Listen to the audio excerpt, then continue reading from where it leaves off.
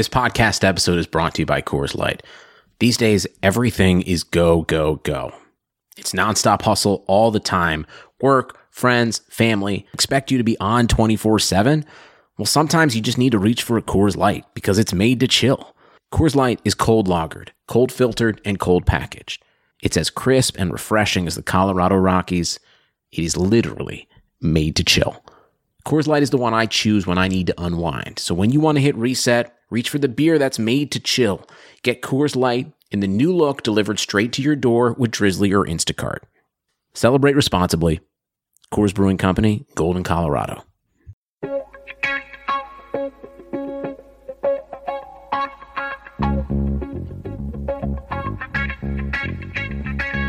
Karlsson, världens bästa Karlsson,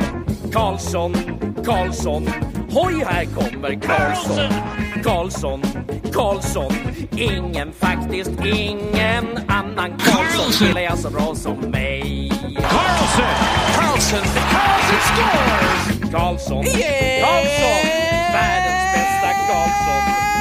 Yes! Welcome everybody to another episode of the Keeping Karlsson Fantasy Hockey Podcast, the longest running fantasy hockey podcast in the world, hosted by two guys who got a lot of projections right last year, and maybe a few wrong. I'm your host, Elon Dubrovsky, and with me, as always, is my co-host and partner in projection projects, Brian Combe. Hello, Elon. Hello, everybody. So glad to have you back with us. And yes, it is that wonderful time of the year where we hold ourselves accountable on this episode when we look back at all the projections we made going into the 2019-20 season and pulling no punches on how we did. So we're gonna highlight a lot of the misses this show, but trust that there were also hits that we'll also try and get to today or in our next show. And I can't wait to do it. And I think I was righter than you were. Have we touched base with Fantasy Ref yet to see how we did? Brian, it doesn't matter. You know, you and I are a team, and we win as a team and we lose as a team. It doesn't matter who's better.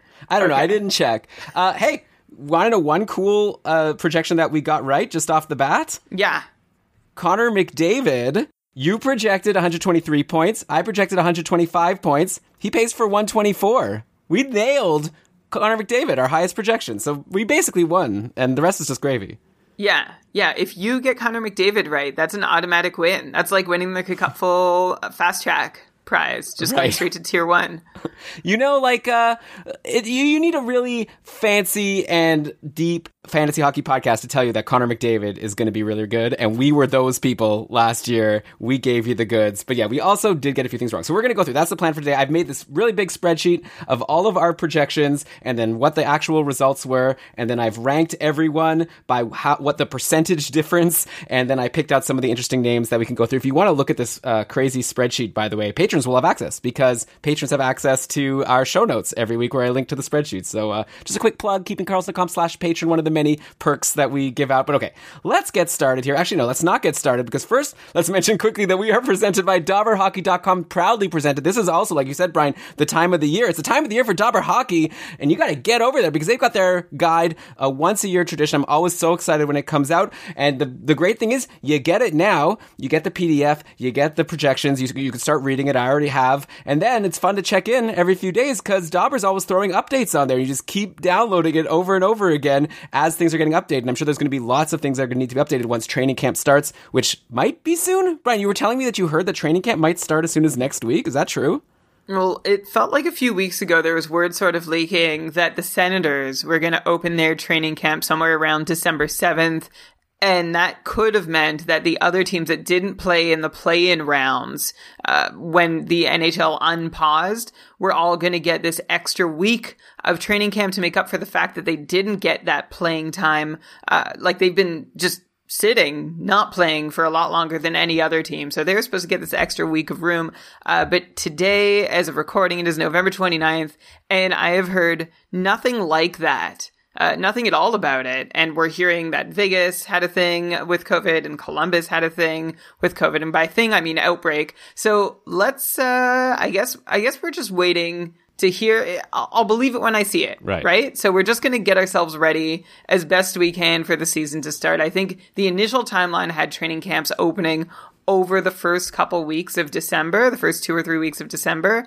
But that was assuming the season starts on January 1st, but we don't know if that's the case. Bottom line, we are not your source for NHL scheduling news around COVID. We are like, if you rate ranking the number of people who hear about it, we're probably in like the bottom 5%. So get that news elsewhere. You shouldn't be getting it from us. Why? And, if you do hear when the NHL is starting their season, please kindly let us know.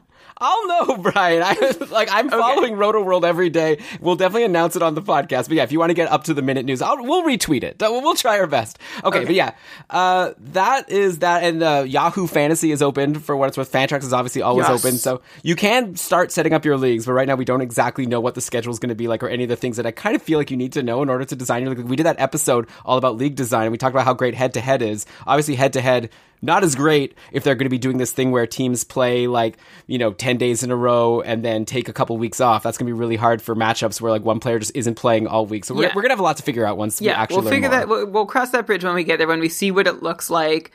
In the meantime, you can go ahead and mock draft, though. That's exciting on Yahoo. Yeah. Like you said, you always could on Fantrax, and we've had some patrons run some mock drafts already using our Discord server, and also some mock slow auctions that have been running. One of our patrons, John, who had the highest score in all of the Cupful last season, created this spreadsheet to manage a slow auction. So it's not live, but everybody submits their bids. John has this very fancy spreadsheet that processes them all and assigns players based on who was the highest bid. It's been the subject of a lot of talk. We've all built it. John's built it, but with all of our input, it's been a great conversation. And now we actually have some really great auction strategy talk happening. This is all on the Keeping Karlsson Discord server for patrons. So if you're interested, keepingkarlsson.com/patron. All right, but Elon, we should probably get started on the actual content. Let's just make the whole show a commercial for our Patreon program. Okay, for each, let's do one of our Discord server's channels per minute. First, channel welcome.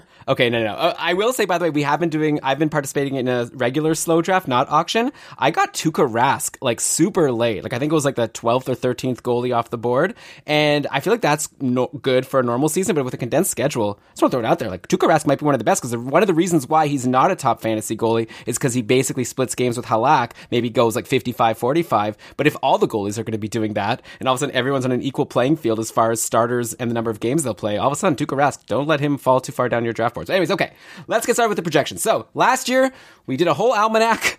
We recorded for a very long time, and for each player discussion, we ended it with a projection for point pace for this season. Like I said, we're looking back, and let's just start with some players who we were too low on. So we thought these guys were not going to be anything special, and boy, did they show us. And I want to start on the Rangers. I've got 3 players for you, Brian. We really did badly. We actually did very good projecting Panarin, but as far as the other big names, we didn't do as well. And the first one, I think a lot of people might expect that we would have gotten this wrong, because I think everyone did. Ryan Strome. What a season for Ryan Strome. I'm surprised we even projected him, considering we didn't go through 400 players, right? So, but for some reason we brought him up. I mentioned 35-point projection. You said 32, which is nothing. In the end, he had 18 goals, 41 assists, and 59 points in 70 games for a 69-point pace. So Ryan Strome just exploded. I'm sure he wasn't drafted in most leagues, but then he was quickly added out of free agency when people saw that he was centering Artemi Panarin, and the rest was history. A fantastic season. There was all this drama throughout the first half of the season, I recall, where people were saying, yeah, he's riding a high shooting percentage, it's probably not going to last. But then in the second half, if I recall correctly, the shooting percentage came down, and he was still doing well because he actually started shooting more, which is, I think, one of the best ways to counteract unsustainable shooting percentage. If you shoot more times, then that all makes it all right. So I think Ryan Strome now going to next season, once again, is likely going to be centering Panarin. Maybe instead of Jesper Fast as the other winger on that line, it'll be someone like Capo Caco, Lafreniere. I don't know. We'll have to see. But potentially it's going to be another great line for Ryan Strome to be centering. So I guess I'm curious to know, first of all, how dumb were we to get this wrong? And then also, do you think that what he did last year is something we can expect again? Yeah, we barely even included Ryan Strome in our projections. And the reason was that we didn't see him being in the Rangers' top 6. And this is my quote from the Almanac, is that his only chance at success will be if Filip Chytil's not ready to be the second line center. And even if Chytil isn't ready, Strome wouldn't exactly be stepping into a marquee second line situation. So I said he could get 45 points in the right spot, otherwise irrelevant.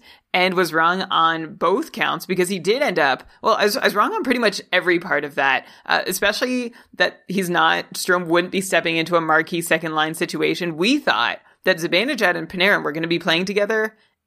Wrong. So Ryan Strome got to play with Artemi Panarin on the quote-unquote second line, which was pretty much even with the first line. I'd call it the first line if it had Artemi Panarin. So that's one thing that went really well for Ryan Strome. Something else we didn't see coming, along with having a marquee line mate in Panarin, Ryan Strome winning a spot on the top power play unit for pretty much the entire season, which helped him to 17 power play points. And keep in mind that Ryan Strome earned that spot ahead of guys that we thought might take it, like Pavel Buchnevich and Kaapo Kakko. So we have two questions now about whether Strome can actually keep his point totals up where they were last season. The first question is Ryan Strome actually good? Like, we know him as being this guy who had that one moment, if you want, like you could call it a season, with the Islanders where he looked like a legit player, was going to grow into a top six, no doubt, or NHLer,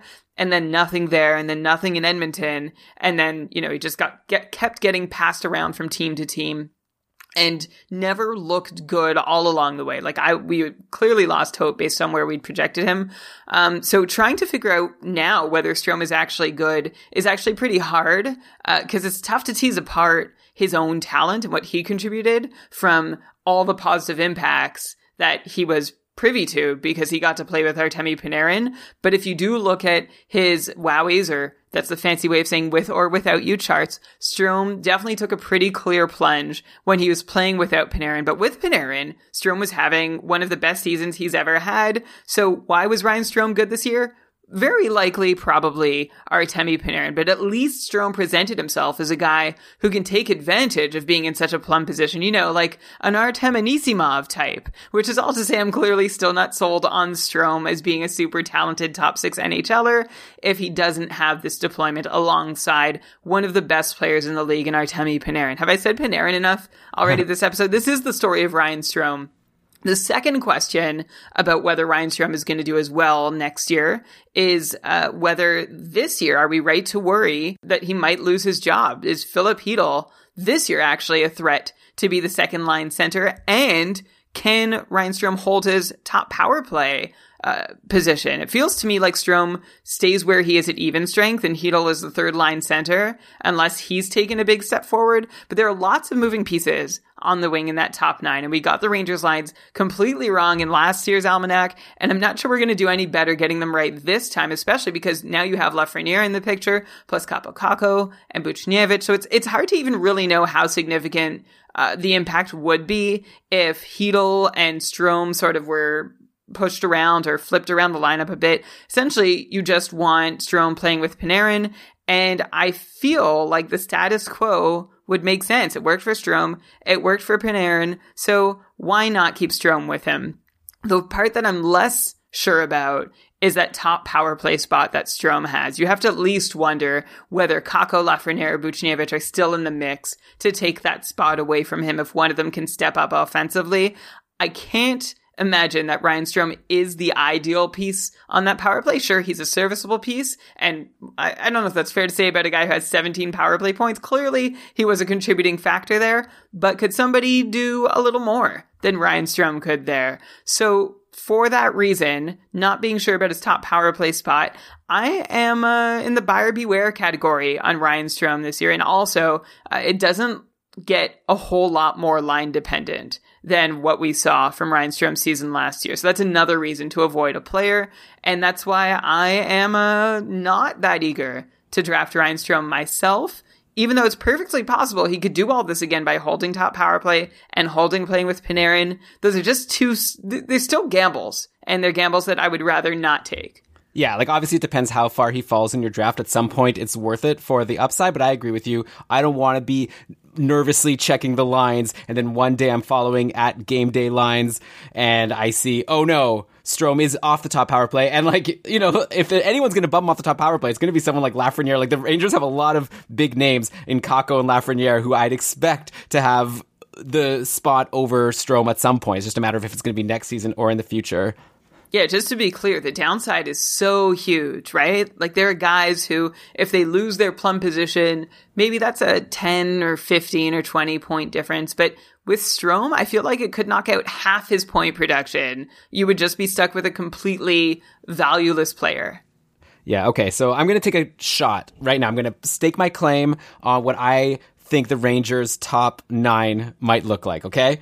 I would guess that they're going to stick with Zibanejad, Buchnevich, and Kreider, because that's a line that's worked for them for a while, so why change it? Which would leave then, I think, Panarin with Strome, and then let's throw Capo, and then that would leave a third line of Lafreniere, Hedl, and Kravtsov, who I'd expect to finally make the team. So if that happens, then let's say Strome goes down to the third line instead of the top line or something. He still might be playing with Lafreniere and Kravtsov, so it might not even be such a bad even strength situation, theoretically. Obviously, it depends how good Lafreniere could be as a rookie, but the power play would be a big thing. Obviously. Yeah, the power play would be a big thing, and like also thinking about the alternative places for him to land without Panarin. That's my exact worry, is that he is asked to center 2 rookies with no pro-North American experience. That's a big ask on someone who hasn't proven themselves to be a legit top 6 forward in the NHL. He's a line-dependent guy, as far as I can tell. And if you have Lafreniere and Kravtsov on his wings, this is almost my argument that I was making in Minnesota, that Fiala's ceiling is somewhat limited because there's no center to play with him. So I'd be really concerned. I mean, more so with rookies who don't have the experience that Fiala has. How are they going to acclimate to the NHL if they don't have a centerman who knows what the heck he's doing?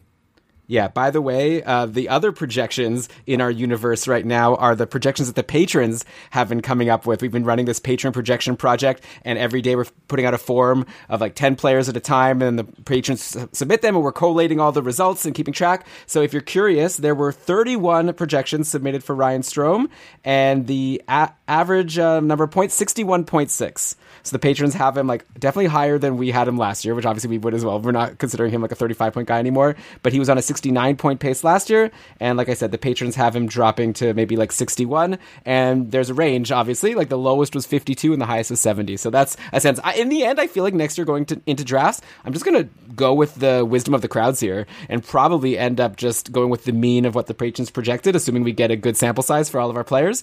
So I agree with them, and I think that takes into account some risk, but also still gives him a pretty generous upside, which is fair because of a potential top line with Panarin again. For sure. I like that the 61.6 points, it's rounded to 62. Elon sort of does bake in the risk. It's almost not quite, but it's almost Ryan Nugent-Hopkins-like, right? Where depending on where he plays in the lineup, his outlook is a lot different, except Ryan Nugent-Hopkins can handle his own business better than almost anybody in the league. So I'm sorry, I keep like railing against Ryan Strome. I don't mean to, but I just really want to be so clear that he could be fantasy relevant if he's not playing with Panarin. Yeah, I definitely don't agree with the RNH take, and I don't think you do either. Just in terms of there are 2 different sets of projections, and I'll get to them because he's another player we're going to talk about, but you have your projection if he's in this one place in the lineup, and you have your projection if he's in this other place, and then you sort of say, okay, what percentage of the season is he going to spend in this place versus the other place, and you match them together, and that's how you get your number. Yeah, I feel like the big difference, obviously, for RNH is that I think even in the worst case, he's still like a 60-plus point guy, and it's just like the upside is so much higher if he gets to play with Draisaitl all year or something. And he's also in a lot less danger of losing his top power play spot. Oh, for sure. Yeah, he's in zero danger. No danger. No danger.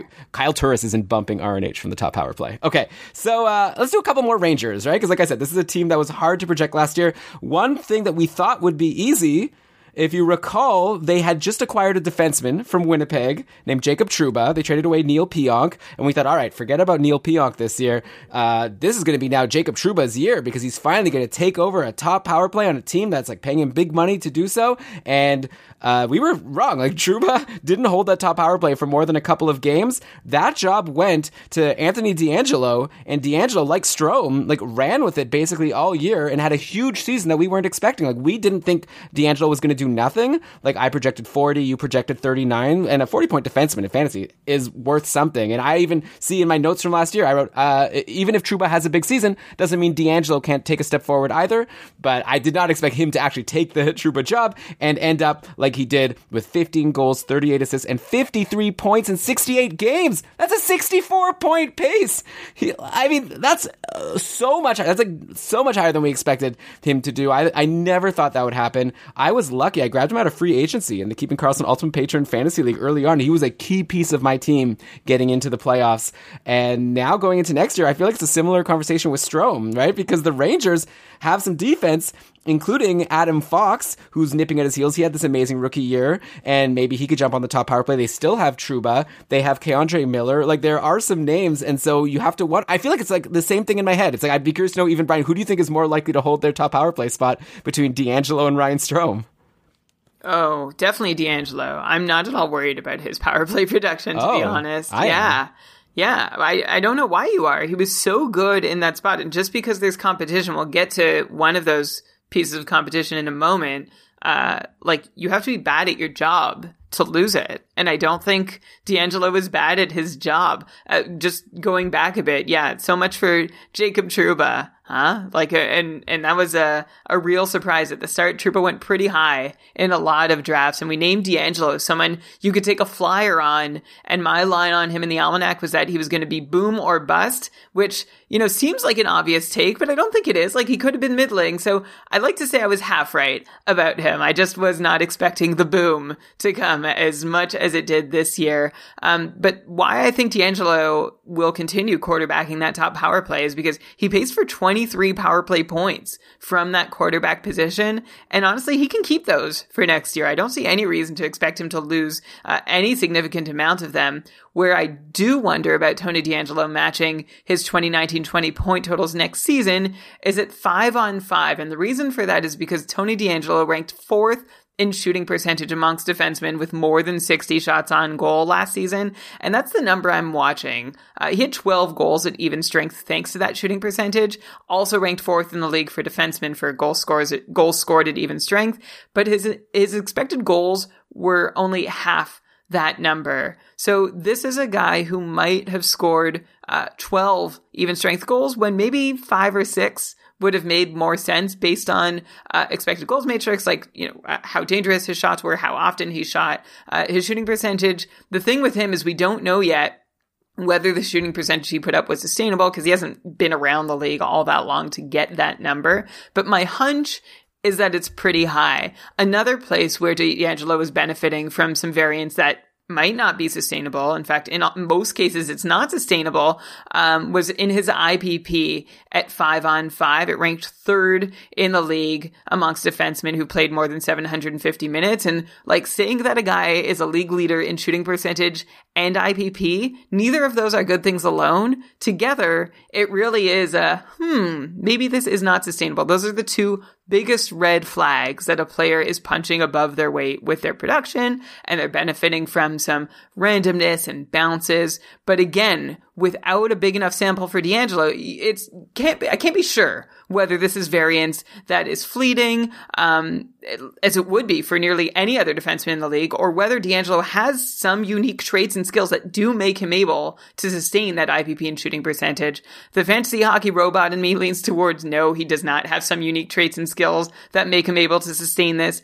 But regardless of that, he's still going to get probably more than 20 power play points. So very reasonable. He can nab at least another 30, 35 points at evens to still be one of the most valuable defensemen in the league next year in terms of point production. So I am still very much behind Tony DeAngelo continuing to be a solid producer next year, but I don't see him getting quite to the same heights because I just don't think that IPP and shooting percentage is going to hold up. All right. I mean, that's very fair. And everything you're saying sounds right at even strength. I'm just kind of surprised how quick you are to dismiss Adam Fox. Like, obviously, you could be right in the end. I don't think it's a done deal either way. It's just like, to me, everything I've heard is that Adam Fox is this like huge up and comer. He had this amazing rookie season. He did so well with the minutes he was given. And when he was on the power play, he was very successful. And normally, like, a rookie tends to work their way up the lineup as they go to their sophomore and third and fourth seasons. And like in all the slow drafts I've done, it's been Adam Fox drafted ahead of D'Angelo, and obviously that's also because of some of the peripherals that he gives. Stefan asked in the chat here, Tony D or Adam Fox, and Jeremy is saying Fox is better than D'Angelo, but obviously, because he doesn't act like a fool on Twitter, so I guess that could be one metric where you can compare them.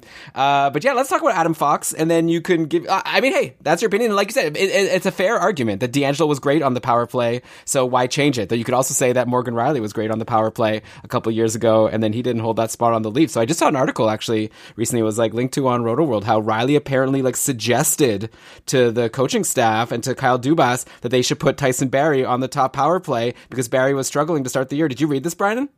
I did not read It's a nice story. It was like a good guy, Morgan Riley. Yeah, it was apparently like Barrie was in a contract year and Riley wanted to do him a favor. Be like, hey, why don't you give Barrie a shot on the top power play? And then I guess Riley couldn't get it back. So maybe that was extenuating circumstances. Seems weird though. Like why would the coach even be, okay, that's really nice of you, Morgan. I'm just going to put Tyson there instead. Well, maybe it was more just like... You thought so. Maybe it was more just like, if you want to, it won't hurt my feelings kind of thing. Because maybe the Leafs knew that Barry's just a one-year situation and Riley's there for the long term. So they didn't want to Maybe hurt Riley Riley's saw feelings. the writing on the wall and wanted to feel a little bit more like it was his decision. I'm okay with it, man. You go ahead. That's fair. Okay, he was just like, before getting fired, he like went and found himself a new job first. But okay, so Adam Fox. Anyways, I don't know what's going to happen, obviously, but I think that Adam Fox is someone to consider, right? We, by the way, considered him barely last year. We did project him each for 30 points, and he blew that out of the water. As a rookie, 8 goals, 34 assists, 42 points in 70 games for a 49-point pace, not even on the top power play, and he had a 49-point pace. So super impressive. Obviously, he came to the Rangers from Carolina in that Dougie Hamilton trade, and it's looking like the Rangers really did well. All that to say, he went from Calgary to Carolina. The Rangers did even better. They didn't give anything to him. It was a whole ELC situation. Anyways, Adam Fox is a Ranger, and I think that he's due to repeat what he did and maybe could be better if he can take the top power play. It's nice to know that even if he doesn't take the top power play, we saw what he can do without it.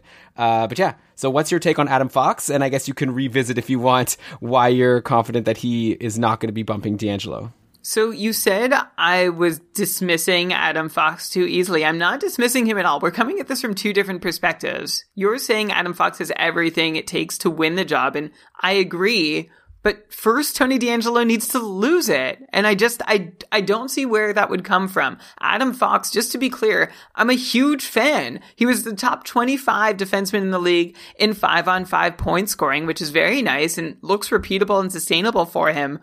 Where I see an issue for him to reach last season's point totals is being able to repeat all of his power play success, which saw him pace for 15 power play points while only playing about 35% of his team's power play minutes. Now, this isn't about his skill. This is just about opportunity. Usually, if you see, especially a share of your team's power play minutes lower than 40%, you're looking at 10, maybe 11 power play points. So that's where I'm not sure that Adam Fox can get all the way up to 15 power play points with the same power play deployment.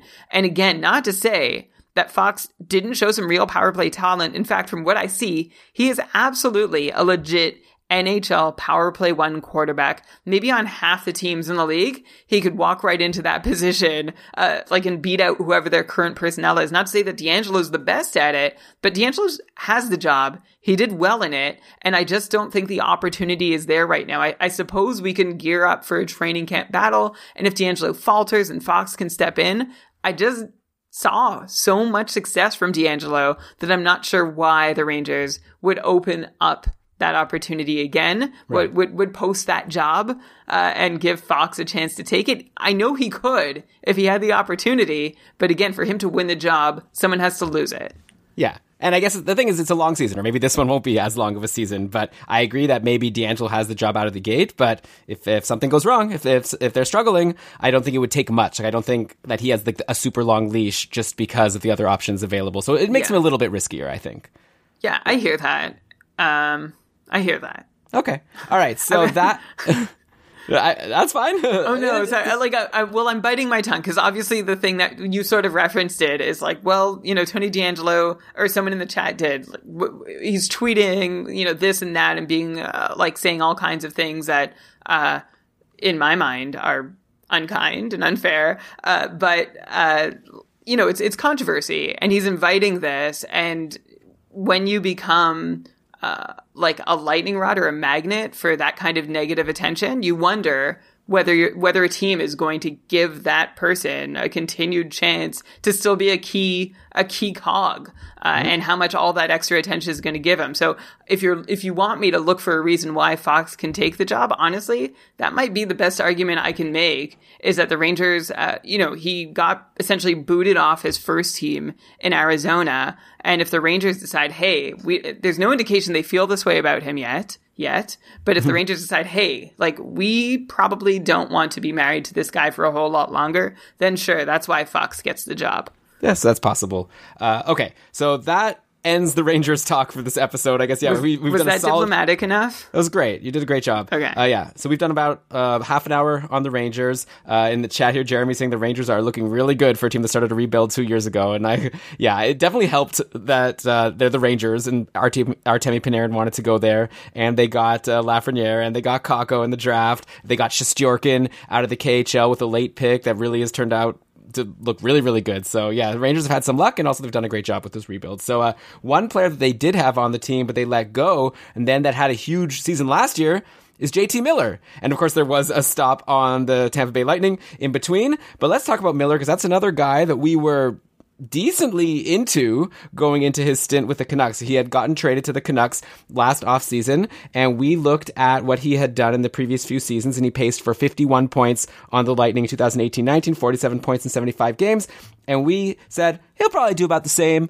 I projected him for 52. You projected him for 52. Clearly, we weren't expecting him to jump right to the top line and top power play with Elias Pettersson, because otherwise I think we would have gone higher, but that's exactly what happened, and he ended the year with the best numbers so far of all the players we're going to talk about. 27 goals, 45 assists, 72 points in 69 games. That's an 86-point pace, over a point per game. Miller was amazing, and as far as fantasy went, he was top tier, because he shot, he hit. If you were in a multi-category league that counts hits, Miller was killing it for you. So obviously now going into next season, I feel like we can be confident that he's going to stick with Pettersson. So I don't think we're going to be going back to projecting him for 52 points again. But I'm curious to know if you think, even with this plum deployment, were those 86 point that he paced for, was that still too rich?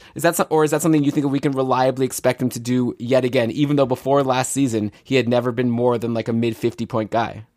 So going into last season, yeah, that's where we saw him, because, we saw it as a Ranger. He could drive play, and he had a really great skill set. And then he got to Tampa and had good deployment, and we thought he'd be in the money, but then he got to play a lot with Nikita Kucherov and did not do much with the opportunity. In fact, he was really quiet and sort of got this reputation for being streaky.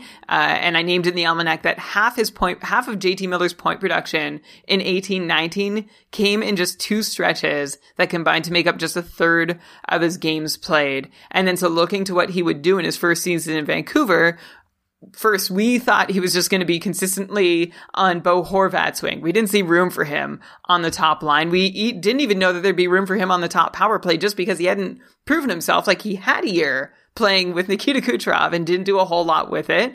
So does this guy really deserve top line, top power play deployment? Well, Vancouver said yes. And JT Miller did not end up with Bo Horvat, was a fixture on the top power play. So the swing and the miss for us on JT Miller in the almanac was on his deployment. I'm not so sure it was on his skill. In fact, if I can say, you can tell me, take this away from me, because he's one of the guys we got the most wrong. But I was actually not so far off on his goal totals. I said he'd have 25 goals with top power play time, and he ended up pacing for 30. It's close-ish, right? But then...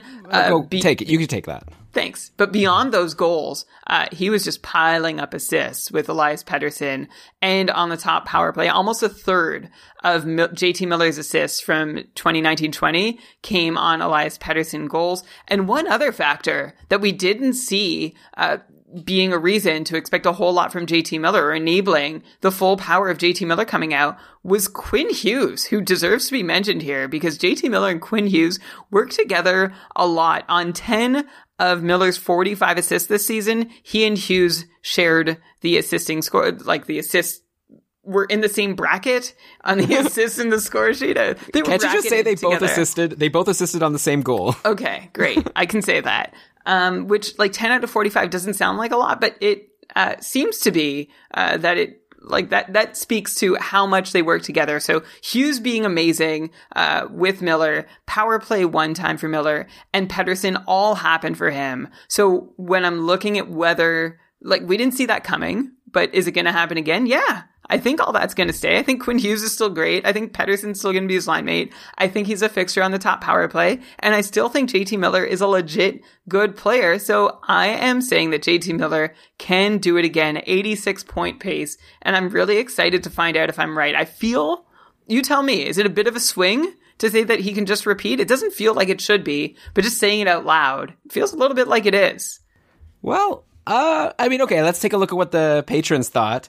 Out of 32 projections, the average was 77.6. So they definitely had him really great, again, approaching point per game, but they didn't have him over a point per game. The highest projection, someone put him for 92, and then the lowest was down at 62. But yeah, I think probably if I was, like, putting my projection in, I would probably agree with the patrons, like maybe around 80 points, but we're nitpicking, right? It's like a couple good games could really move the needle one way or the other, or like a couple bad games when we're talking about just like a couple points, especially with the pace next year. If we're only going to be playing like 42 games, then all of a sudden like one or two big games really can push you to like a higher 82 game pace. So yeah, I think that everything you said makes sense. Like, he's in the same situation. He seems like he's good. Like, he didn't seem to do anything unsustainable as far as your research. So why shouldn't he be able to be, again, a really top guy? And in fantasy, shoot him up those draft lists, right? And I guess my concern would be that I recall Vincent Trocheck doing this a couple seasons ago, right? He kind of came out of nowhere, but he wasn't on a new team, but he was in a new situation on Florida. All of a sudden, he was on the top power play, and he just like exploded and had like a 70-plus point season. He was like top 5 or top 10 in a lot of fantasy leagues in terms of the league ranking because of all of his hits and shots. And so I'm seeing like JT Miller did the same thing. So I am a little bit afraid that now people will like be grabbing Miller in the first round because they see how valuable he was to their fantasy teams. And then, you know, with Trocheck, he fell like super far. And now like going into next season, I don't even know if he'll be drafted in a lot of leagues. And so, but with Miller, like, I don't see him getting bumped, right? Like Trocheck got bumped off the top power play and things kind of changed for him. But like you said, obviously anything could happen, but I'm with you that I feel like Miller should just be in the same situation and have the same success. And if anything, like Quinn Hughes, like he's like a teenager, right? He's young. Like he could maybe even be better in the future. So things could get even better for the Canucks potentially, at least offensively. Yeah, and remember that Vincent Trocheck lost power play deployment. That's one of the things that hurt him in his follow-up season after having that 75-point campaign. And then the season after that, which was last season, his most common line mates were Connolly and Noel Acciari. So considering that and the likelihood of that happening to JT Miller, I don't see the comparison there. I don't think JT Miller is about to get buried in the lineup or lose his power play time. So I'm all in. Like, I don't see any reason to take any points away from him. In fact, if you think Elias Pettersson is going to do better next year, then you might want to give JT Miller even another couple extra points on his projection. So Elon, the patrons are at 77. I'm just going to put my stake in the ground exactly where he was last season at 86 points. You're closer to 77, huh? I guess so, but like I said, it could be like a coin flip in terms of like it could change and be one or the other with just one or two big games. So yeah, I think we're around the same ballpark. And yeah, like the thing with Miller also is I would have been maybe a little bit more nervous about him potentially being bumped from the top power play. Like if they brought Tyler Toffoli back, then all of a sudden like it was Besser who was bumped off the top power play in the playoffs, if you recall. And so like theoretically Besser could have like taken that job away from JT Miller. Like who knows, right? But now we don't have to worry about it because there really is no competition. It's going to be Miller, Horvat, Pettersson, and who am I missing? Miller, Horvat, Pettersson, and Hughes. And Besser and Hughes as the top power play, and I think there's a big leap to everyone else, so Miller's not getting bumped. Okay, we'll talk about Pettersson actually in a bit, or I can even bring him up now. He's actually someone that we nailed really well last year, so why not take a win where we can? We got Miller wrong, but I projected 85, you projected 82 for Elias Pettersson, and he pays for 80. So we were a smidge higher. I was even a little bit too high compared to you, but overall we expect that he was going to be around a point per game, and he was. And yeah, the question now becomes, is he going to do even better? I guess you already brought it up, how we've been chatting in Discord. We actually had a question about Pettersson versus Alex Barkov for next year. And yeah, I was firmly in that I feel like Elias Pettersson could be an 100-point guy as soon as next year. I'm all in. Just watching the highlights of him over the summer have been so fun. Whenever I'm missing hockey and wanting to look at some highlights, I look at McDavid and then I look at Pettersson because they're just so fun. He's such a great player and he's still super young.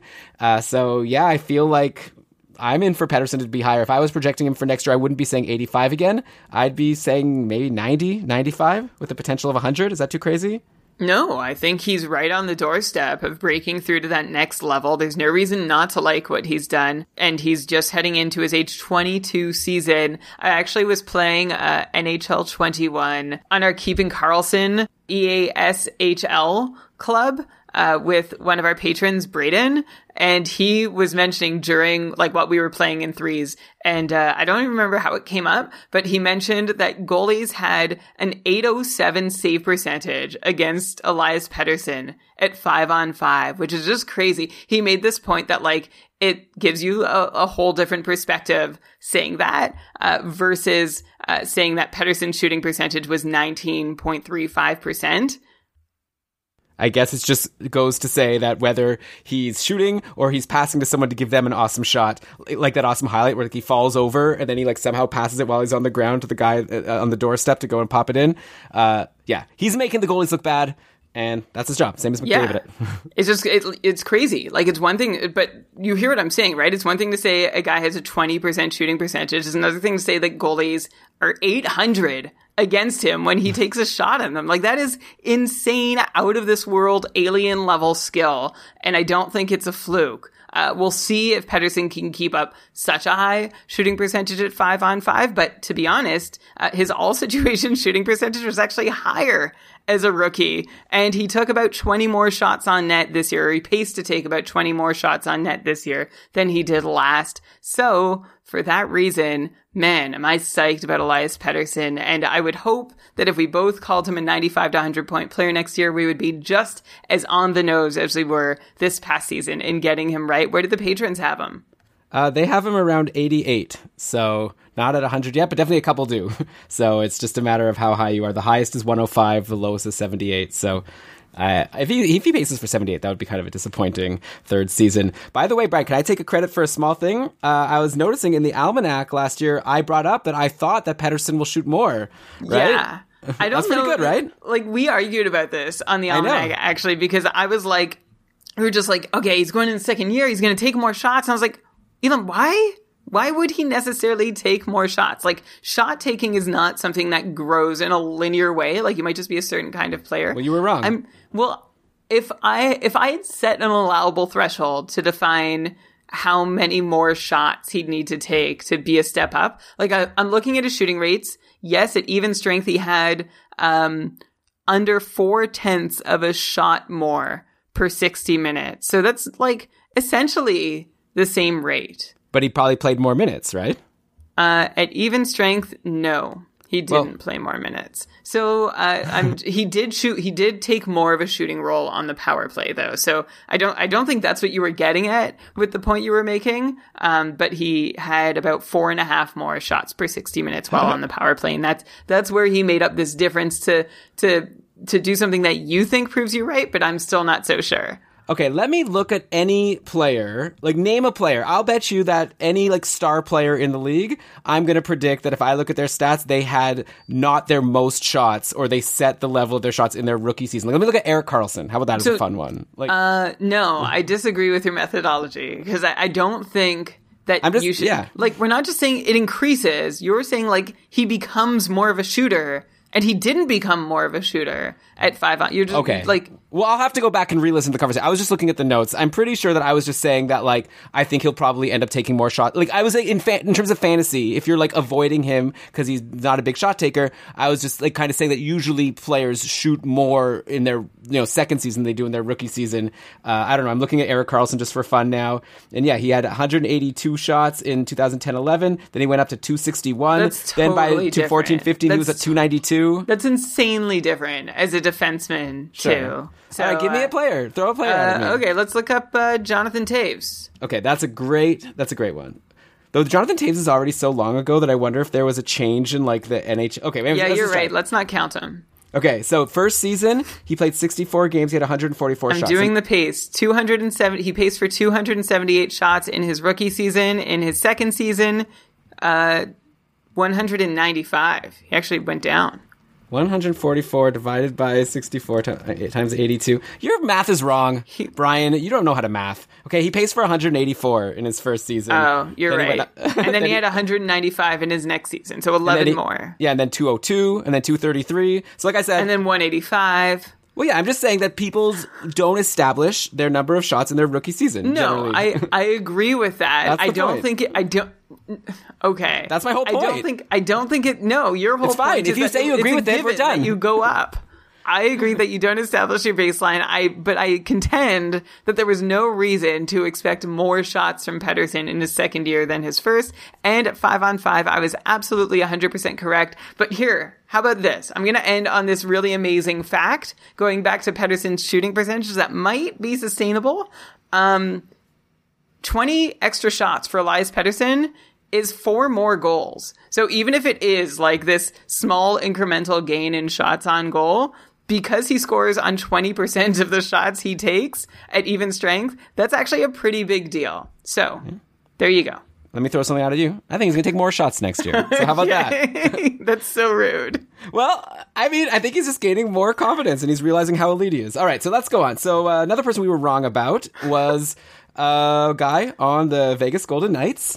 And he had been a very good player for a long time. And then he was on the Canadiens. And then all of a sudden he started having a couple down years. He got traded to Vegas, then had a huge down year. And so then going into last year, we actually were like, you know what? Max Pacioretty isn't even as bad as his numbers last year were. We thought we were being good and approaching the correct number by saying we think he's going to have a bounce back. And we put him down for like 55, 56 points, which was a big improvement over what he did in 2018-19. But even with that increase, we were still way, way off because he blew us out of the water. He ended up having a monster season, another like JT Miller, right, in terms of the great shots on goal and decent hits. And he ended up with 32 goals, 34 assists for 66 points in 71 games. So a 76-point pace, which I believe was a career year for Pacioretty as he gets into his 30s. So good for him. And now... I guess the same question as all these people that we got wrong is obviously what went right for him was he was playing with Mark Stone, which is amazing. By the end of the year, they were also being centered by William Karlsson. And going into next year, I would expect Karlsson to once again center Stone and Pacioretty, or maybe, Vegas could always go back to having Karlsson with Marchessault and Smith, but then now they've got Cody Glass ready to come up and be a second line center. So you'd still expect there to be a good center. And obviously we are big fans of Mark Stone on this podcast. So I would think that Pacioretty should be able to do this again. On the other hand, you'll have to remind me, how did he do so badly the year before in his first year with Vegas? And so, yeah, remind me why he was bad, why we projected him to get better, and then if you think that he actually is as good as he was last year, which was almost a point per game. Okay, so let's first go back to why he got bad. And it looked really freaking dire for Max Pacioretty. He had 50 points in 2018-19. That was his pace. And he also dropped to a 230 shot pace over 82 games, which, might be okay for some players. But Pacioretty, that was a drop from a 270 shot on goal pace the 2 years before that, which were drops from 300 shot paces the years before that. And that's why I said on the Almanac, I don't think Pacioretty's best hockey is ahead of him in Vegas. I was still open to him bouncing back above 50 points, absolutely.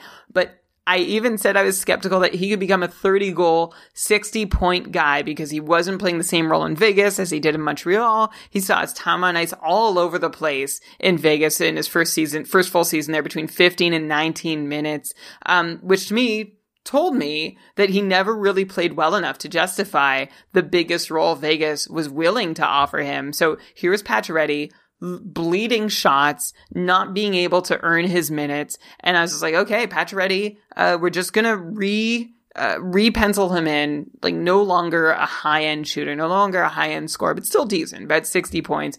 And then, of course, he proved me completely wrong by, like, this is actually, for me, the most interesting player of the episode, because Max Pacioretty essentially reinvented himself. First, just going back to deployment for a second, he added another minute per game at 5-on-5 to his ice time. So he actually played a career high 14 and a half minutes a night at 5-on-5 for his biggest 5-on-5 role ever. So my concerns from 18-19 that Vegas was trying to trust him at 5-on-5 but couldn't were gone, because they did play him that much and he did really well with those minutes. But here is where Pacioretty really reinvented himself, and that's as a shots on goal crazed lunatic. He had a career high in shots on goal per 60 minutes, and at age 31, setting a career high, especially with having a whole career where you've made yourself known as a shooter, is not a common thing. Like, for 5 years, Max Pacioretty was more or less a 300 shot guy. This season, at age 31, he paced for 355 shots on goal, which is straight up insane. For context on how insane that is, that would rank as the 9th highest shots on goal per game total of all time for players who played more than 40 games in a season. And Pacioretty's 355 shots on goal rank as the 3rd highest full season shot total in the last 20 years. And there's only one guy ahead of him. That's 2 seasons of Alex Ovechkin, who had 425 shots one year and then 368 another. Those are the only markers higher than Pacioretty's shots in the last 20 years. If you want to go find a higher one, you've got to go back all the way to 98-99 when Paul Kariya had 429 shots on goal. But that's like 25 years ago. So Max Pacioretty with a shot-taking season for the ages. He also, by the way, got off the schneid on the power play. He had an awful time with the man advantage in 18-19 in his first year as a Golden Knight. This year, he fixed that. Somehow, Pacioretty reinvigorated his game at age 31 to become the player we hadn't seen him be since like age 27. And then he went even above and beyond those versions of himself. And the bottom line here that just jumps out to me is that Pacioretty's success was not random. It was not driven by variance. So I'm still just trying to fully understand exactly how he did this. How does a 31-year-old raise his game to this level? Better training, better coaching, better environment, better mood. Like, it's tough for me to say whether Pacioretty should be able to do it again without knowing exactly how he did it last year in a totally sustainable fashion. So seeing that it was all sustainable tells me that, yeah, Pacioretty should just be able to do it again since he did it at 31. Why can't he do it at 32? The human in me still is desperate to know more. And like after we record this episode, I'm going to continue trying to find some reading with any kind of concrete information about how Pacioretty himself changed to be who he was this season. But I'm leaning very much towards Pacioretty repeating this season, much more so than I'm leaning away from it. So Max Pacioretty reinventing himself, and I don't think it's just a one-season reinvention. I think he's got at least another year or two of this in him, especially as you mentioned on like in this beautiful situation in Vegas.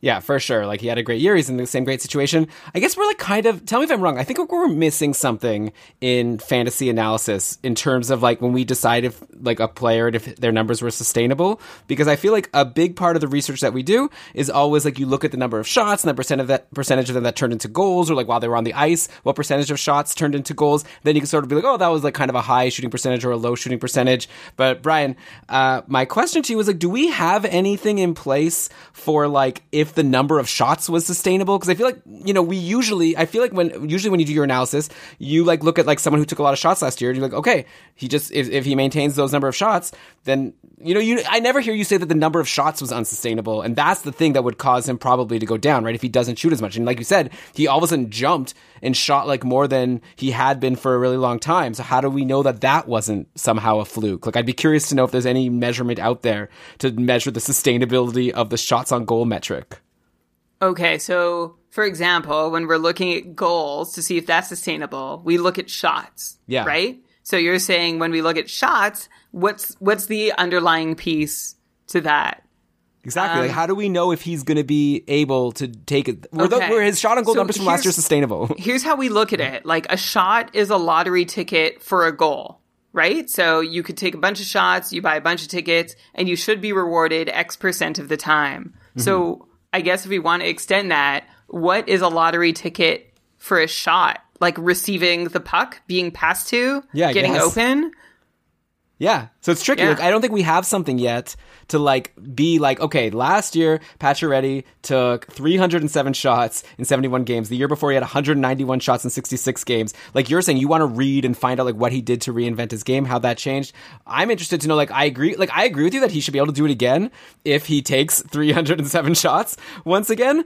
The question is like, you know, he won't do that forever, right? At some point that'll go down, and I guess. But like everything you're saying makes sense because it's like what he did was sustainable based on the number of shots he took. So I guess, yeah, you get what I'm saying, and I don't have a response or anything. Yeah. So, John's here in the chat. He's our spreadsheet expert. He's already said that he's going to look into our argument about He's if rookies. reignited. The argument about Pedersen is still raging in the chat about the shots and whether it's reasonable. Like, going Whatever. back. We have to If you move on from that. Yeah, come to the live show, keepingkarlsson.com/live, Sunday nights. You can see our tweets to know, exactly when we're recording. Can I say a really lame thing, by the way? Can Sure. everyone who's watching live still like subscribe to the podcast and download the podcast? Because I was saying, like, I'm trying to put more effort into making the live show better for people who aren't watching live. I've been putting a hockey card of each player as we talk about them. So as you go through the episode, you can see who we're talking about. But at the same time, I don't want like all these people to come and watch the show. And then is that a dumb way to think about it? I don't. Now I don't I'm want our concerned that you gave away the secret of the amazing live show. Now people are going to unsubscribe on their Don't. podcast feed and be like, I'm going to watch on YouTube. That's the better experience. I think if you really wanted to do us like a cheap favor, like obviously the big favor is to become a patron. If you want to do us a cheap favor, like subscribe to us on like everything, right? Like subscribe on iTunes and Spotify and like all the different things, and like have your phone like automatically download the episode like multiple times. Isn't that great for us? I'll boost up our numbers. Yeah, I feel like what you're describing might like make it really dubious when we do try and present our listener numbers. So let's say we're not encouraging anyone wink. to actually do that, but we Wink. appreciate your. I'm not winking, Elon. Okay, we should probably move on from that part of the conversation. Okay, yeah. Subscribe to us on your favorite podcasting service. All right, so John, a challenge to you or any listener: find a way to measure if the number of shots a player took one year is sustainable, and if we like a way for us to try to predict if Pacioretty will once again take 300 plus shots next year. I'd be interested in that. But for now, This work has definitely been done somewhere about how repeatable shots are year to year, and it's been found that they're repeatable. well, I mean, sometimes a player comes out of nowhere and has a big season with a lot of shots. Right, so this is what I'm saying. What changed Exactly. with Pacioretty? Like, I don't know that it's even an on-ice thing. Right. It might have been, or it could be an on ice thing. It could be a different strategy. It might be the coaching staff told them to play differently. Change tactics, change role, change system. There's so many things, and I'm not sure it's something that he was actually doing better on the ice. Maybe the on-ice situation was more suited and built around him. Like I said, maybe it was training. Maybe it was something off. Like maybe he was just a happier guy. I don't know. Maybe we need to get Pete DeBoer on the podcast and ask him why he thinks he took more shots. That would be very helpful. Please book him. I'll ask the questions. And also, because we already had a question from last week, we wanted to ask him who's going to be on the top power play between Pietrangelo and Theodore. So we have a few questions for this guy. Somebody please hook us up with Pete DeBoer as a podcast guest. Yeah, and if it's the assistant coach, we'll maybe be able to make that work also. Like just Daniel, we're looking at you. Oh, yeah, that's true. I wonder if he still listens. Okay, so let's go to our next player that we totally blew it on. This one's not that bad, but I think it's interesting also because we kind of argued about him a bit during the season of whether we thought he'd be able to sustain it. So I'm talking about Zach Hyman over on the Leafs, our favorite guy who just is in this awesome situation. We definitely know it's line dependent. It's not like Zach Hyman is getting all of these points on his own. It's because he's always playing with either Tavares or Matthews. And last year, he definitely benefited from that spot. Like going into the year, we knew he was going to be playing with one of those elite centers, and we still projected him for like 43 and 44 points. In the end, he crushed that, right? 51 points in 37 games for a 59-point pace, so 60-point pace basically for Zach Hyman. I'm really curious to know now if this is something that we're going to have to still argue about, or if we're going to agree. Like, I just want to know, like, what do you think for next year? Like, at this point, he's, I think, going to be a lock for the top 6 again. If anything, they've gotten rid of Kapanen and Janssen, so there's even like less competition. Now we've been discussing who we think is going to take the 6th spot, like after he's already gotten one of the spots. And, we're wondering if like Mikheyev or like Robertson or someone is going to take that 6th spot. But in the meantime, we think Hyman's a lock, so he's going to keep getting that great deployment. Plus, in fantasy, he's the one that if he could get you a 60-point pace, super valuable. Like maybe not at the level of like a JT Miller because he doesn't shoot a lot, but he does hit a lot. So if you're in a multi-category league that counts hits, he's great. Especially if he could do 60 points. So I guess the question, Brian, do you think that Zach Hyman and his 60-point pace last year is sustainable? I don't think we even need to debate if he's going to hold the deployment. I think we could both agree, tell me if I'm wrong, I think we could both agree he's holding that deployment, so we can just say, like, in the same situation, will he be able to put up the same number of points? Okay. To answer that question, again, I'm going to go back to what we said on the Almanac, which was we pointed out that Hyman had already played every single game of 2018-19 with John Tavares except one. And in that game, he played with Matthews and Nylander, and he played with Marner every single game of 18-19 except one also. So Hyman had already been in this amazing situation, and yet he still only managed a 47-point pace, which is why I stayed low on him. I'm like, look, even best case deployment scenario, he had 47 points, so why should I expect a whole lot more this time around? And we surmised that there was more competition for his spot in the top 6, so we took a couple points off him from that 47-point pace, unsure that he could hold on to it. Well, 2 things happened this year for Hyman with that exact same deployment to get up to a 59-point pace. The first piece could be sustainable, which is that while he remained entrenched in the top 6 being centered by Matthews or Tavares virtually all year, Hyman also got more time on ice, 15.5 minutes a night, nearly 1.5 minute more than either of the previous seasons where he did have that 47-point pace, even while playing in the top 6. And I think that was a product of new coaching, right? Sheldon Keefe came in and heard or already had adopted like the same criticisms of Babcock that was like, why is Mike Babcock putting his bottom 6 lines out there as often as he does? You need to lean on the Matthews and Tavares lines, and that's what Sheldon Keefe did, and that benefited Zach Hyman because he's on the Matthews and Tavares' line. So that's the piece that I think is sustainable for Zach Hyman to still beat those old 47-point paces going forward. But the reason why I don't think he can repeat this 59-point pace going forward is that he had a 20% shooting percentage, 15% shooting percentage at 5-on-5, both of which jump over and above any shooting percentage that Hyman has put up before. Hyman was on pace for 34 goals last season, and while I like Zach Hyman, I have nothing against him, I don't think he's a 34-goal scorer, even with that extra ice time he's getting. And to me, that's the story of Hyman jumping all the way from 47 to 59. Realistically, I think Hyman could crack 50 if those extra minutes keep coming in the top 6, and I think they will. But to get above 55 points again, he's going to need another season of unsustainable shooting, which in all likely, like by definition, is unsustainable. So I will give Hyman 50 points, no doubt, so long as he stays in the top 6, and I think he will. And then I'll say he can creep up between 50, like towards 55, but getting over that 55-point hump is not going to happen unless he has the same shooting, I'll call it luck, that he did last season.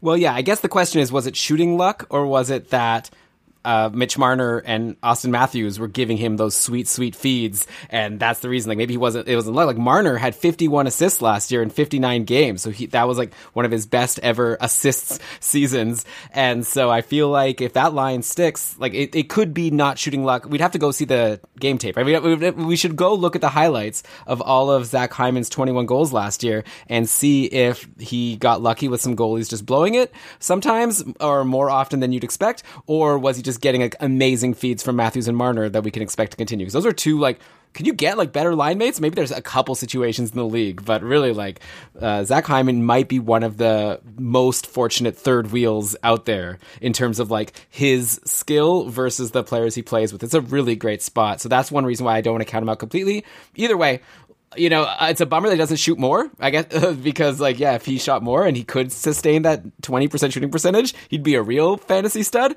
But obviously there's a reason why he doesn't shoot more, and that's because he's playing with Matthews and Marner.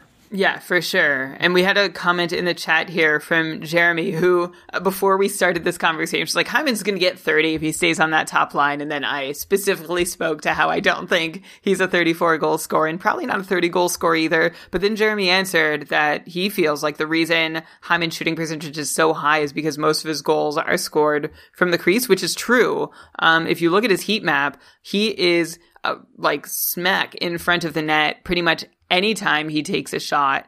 And also, according to HockeyViz, they have his isolated impact at 5-on-5 at a plus 10.5% expected goals per 60 minutes, which suggests that not only is Hyman in that net front role, but he's actually pretty darn good at it. So I wonder, like, I don't know if Thomas Holmstrom is a fair comparison. To be honest, I haven't seen enough of Holmstrom recently, or to be fair, Hyman probably, to be able to make more of an analogy between the two. But Hyman seems to have some legit skill in that net front role and what he does. And when there is garbage to be picked up, he's able to do it. And the Leafs put a lot of shots on net while he is on the ice. So this is all good news for Hyman, and reason to think that, okay, again, like, I'm still very much in the 50 to 55 point range. I would love for him to prove me wrong. There could be some unseen value still there, but I'm sort of with you, Elon, in that, you know, to get those shots, it means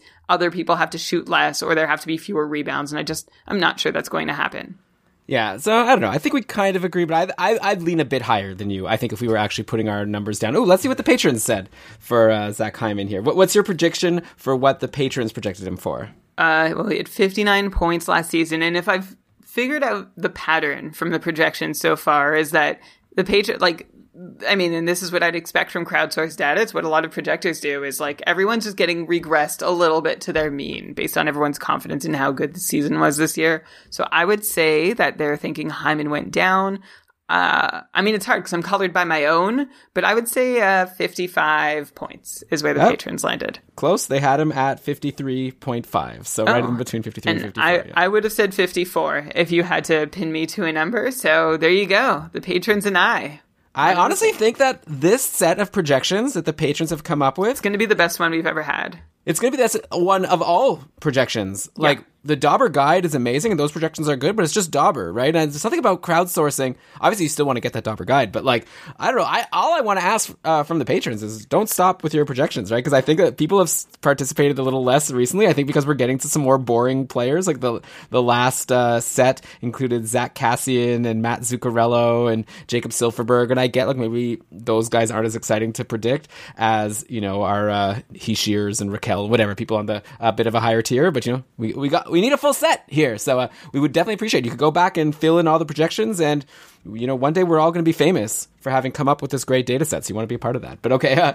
so that is our Hyman discussion. Let's go now to a guy that you already brought up earlier in the show. You were talking about Ryan Strome and saying how his projection depends a lot on his line, a lot like Ryan Nugent-Hopkins. So let's get into RNH, another guy we totally blew. Even though we like him, we pegged him for 64 points, which is reasonable. Like, he had paced for 69 the year before, 63 the year before that. So we had him, you know, basically around what he had been doing. But then last year, actually, he started, we were like right at the start, right? He started kind of slow, like 15 points in his first 22 games, only 11 points in his next 17 games. I'm just looking at the quarterlies here. But he exploded at the end of the year. He was actually one of the top producers in the league in the second half of the season. He ended up with, 35 points in 26 games to end the year. And you could probably even do something to make him look even better if you find that perfect demarcation point. But he exploded, and obviously that had to do with Draisaitl and McDavid getting split up, and Draisaitl played with Nugent Nugent Hopkins, and we all know about the amazing year that Draisaitl had winning the Art Ross and the Hart Trophy. So of course Nugent Hopkins came along with him, but I don't mean to say that in a way like Nugent Hopkins isn't good. Like, it was just such a great pairing. Yamamoto joined the ride, and he had that amazing stretch of games as well. And so obviously, yeah, it's going to be tricky to predict what the lines are going to be next year, and maybe the Oilers go back to putting McDavid and Draisaitl together, which isn't great for Ryan Nugent-Hopkins, though hopefully at least Yamamoto is good to, it's better than the types of players he's played with in the past, so I'd hope that even his floor is higher than it's been before. But still, I'm curious to know. He paced for 77. I know one of our patrons, Mason, who's been participating in Slow Drafts with me, he's been all over. He's been predicting RNH is going to have his best career year this year. And so are you in agreement with Mason, or do you think that maybe what he did this past year overall is more what to expect, that 77-point pace, or is he going to go back down to what we projected him for going into the year, which was 64? Okay, that's a lot of questions. No, it's okay. It's, 3 options. He does 64, 77, or 85 plus. You always ask me a question for what's your final number, Brian? When you know that I'm gonna have to go. Well, just hang on a cotton picking minute there, please, because I'm gonna go back to what I said on the almanac. What's that saying? I never heard that saying before. Oh.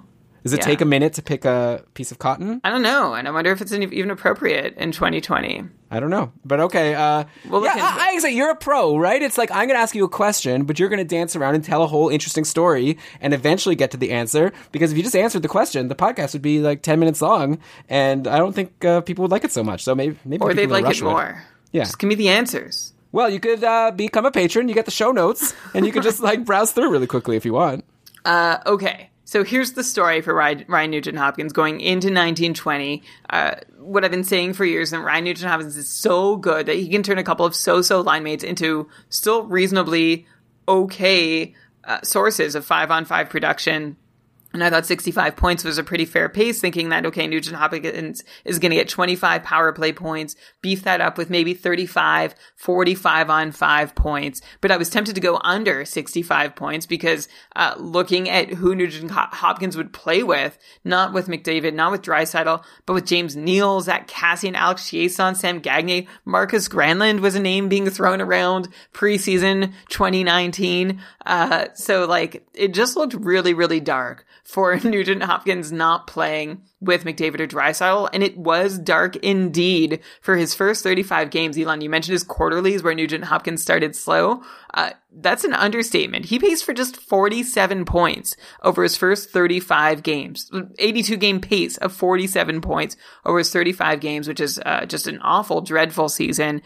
Then Nugent-Hopkins played 35 games, and by the way, those first 35 games, he's playing with garbage. I'm not even going to name, it was Jujhar Khaira and someone else. Guys who you obviously can't produce with. But then, after those first 35 games of garbage, Nugent-Hopkins got set up with Draisaitl and Kailer Yamamoto, and from that point on, Nugent-Hopkins paced for 112 points after that. I think I double checked that math. Elon, you told me I got something wrong earlier, but that's crazy. 112 point pace for Ryan Nugent-Hopkins over 35 games with Draisaitl and Yamamoto. So here's what I want to know. If Nugent-Hopkins stays with that line, and I kind of think he will, because Edmonton added Kyle Turris, right? He'll take care of the third line, hopefully, and allow Nugent-Hopkins to stay. What? Well, my concern is not as much who's centering the second line. My concern is more that McDavid and Draisaitl just get put back together, because they do that sometimes. Yeah, sometimes. But I think ideally you have them split, and this Draisaitl, Yamamoto, Nugent-Hopkins line is just so good together.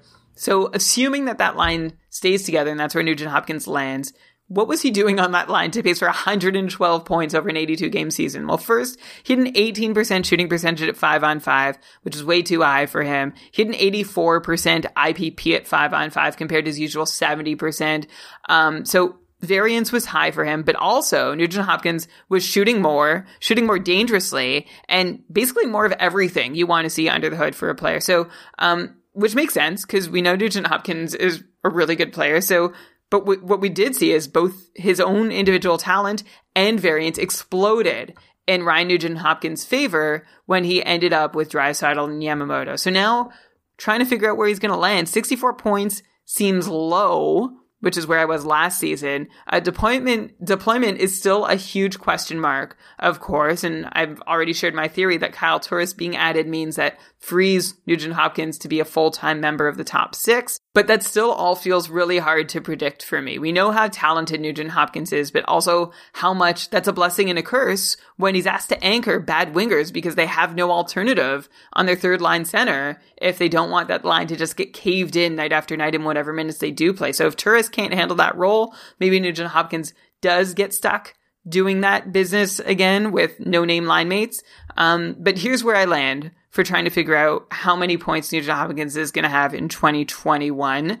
I think he can probably manage, Elon, tell me if this is crazy, a 90-point pace with Draisaitl and Yamamoto, and I'm still going to give him like a 60-point pace elsewhere in the lineup, again, because he'll have that power play production, plus he'll still be able to put up some even strength production regardless of who his line mates are.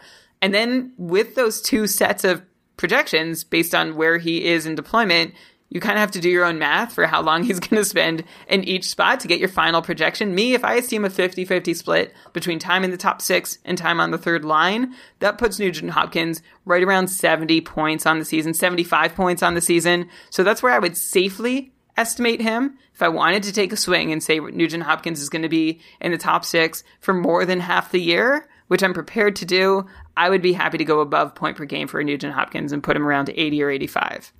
Right. Okay. So before I give my thoughts on those numbers, like, I don't think you're 100% correct. And very respectfully, of course, like, he was never not in the top 6. When you're talking about him not playing with good line mates, that was in the top 6. It was just McDavid and Draisaitl were on the top line, and there's unfortunately not that many great players on the second line for him to play with. No, I'm looking at his game by game, those first 35 games. He played, his most common line mate was James Neal. Mm-hmm. Beyond that, Alex Chiasson, Jujhar Khaira. Yeah, that was Sam the second line. I'm saying it was a set. Okay, yeah, you're right. Okay, fair enough. This is a nomenclature argument. I mean, you are 100% technically right. It's just the Oilers' second line is a third line anywhere else. Right, exactly. So really, what we were talking about, playing with third line wingers, is what exactly. I should have said. Okay. So I think that there's no question that he's going to be the second center on the team. Either McDavid is with Draisaitl and then RNH centers a different line, or Draisaitl centers a separate line, then McDavid, and then RNH plays on the wing. I think there's no chance RNH goes out to the bottom 6, because I don't think that's ever happened.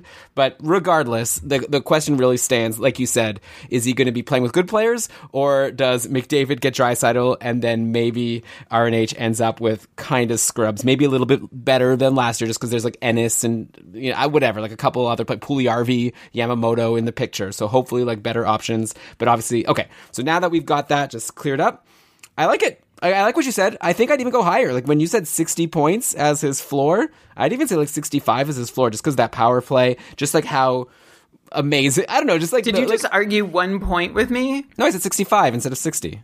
Oh, okay. Yeah, you said a 60.4. Yeah. I'd say closer to 65.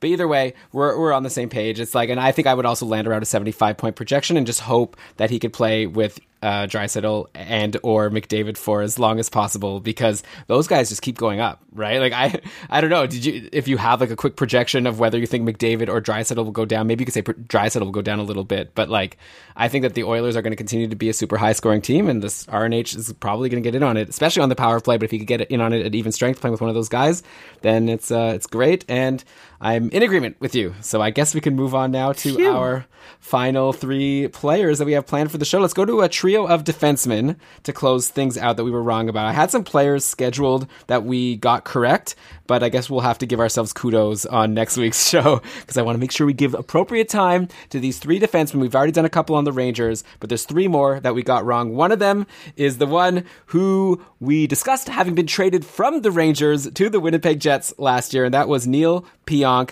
And I think we just assumed that with Byfuglien down and with, you know, Trouba out of the picture, it was like Josh Morrissey's turn to take over the top power play on Winnipeg. So this was definitely another case of us just like guessing the projection wrong, or the deployment wrong, I should say. And that led to us guessing the projection wrong. But I think also we got to give some credit to Neil Pionk, who had a really great year, right? Like we projected him for around like 35 points. I had 37, you had 34. In the end, 45 points in 71 games for a 52-point pace. So a fantastic season. He got the great deployment. But correct me if I'm wrong, like Neil Pionk's sort of story on the Rangers was he was like a sieve defensively. Like he was so bad, he was losing the shot share.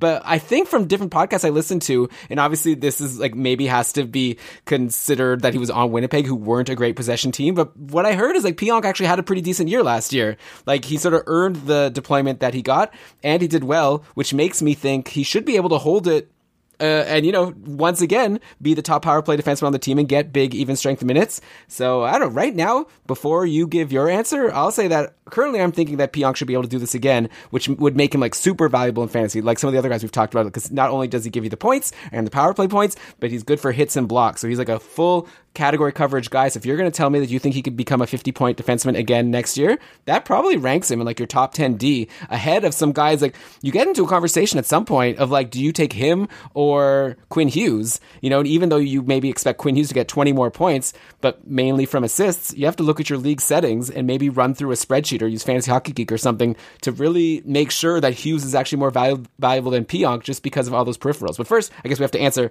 is Pionk actually this 52-point guy that he showed us last year?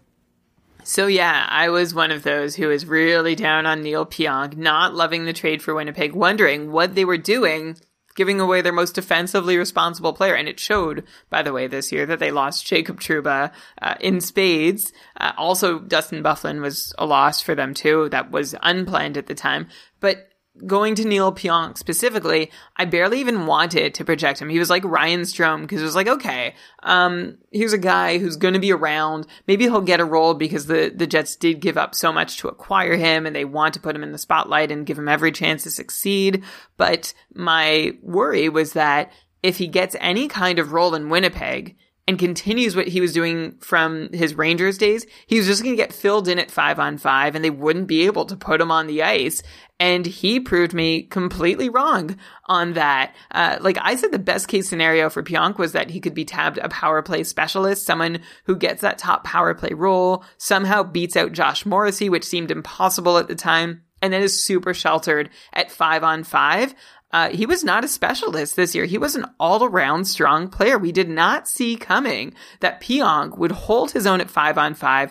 Definitely helped his case all around. He and Dmitry Kulikov were actually a really solid top pair of defensemen on Winnipeg. And Pionk did what not a lot of people can do, is that he mostly survived being paired with Lucas Biza as well for stretches of the season. So some surprising defensive chops from Neil Pionk that we hadn't seen from him as a Ranger, and that helped him avoid the fate we feared of getting buried in the lineup and then some.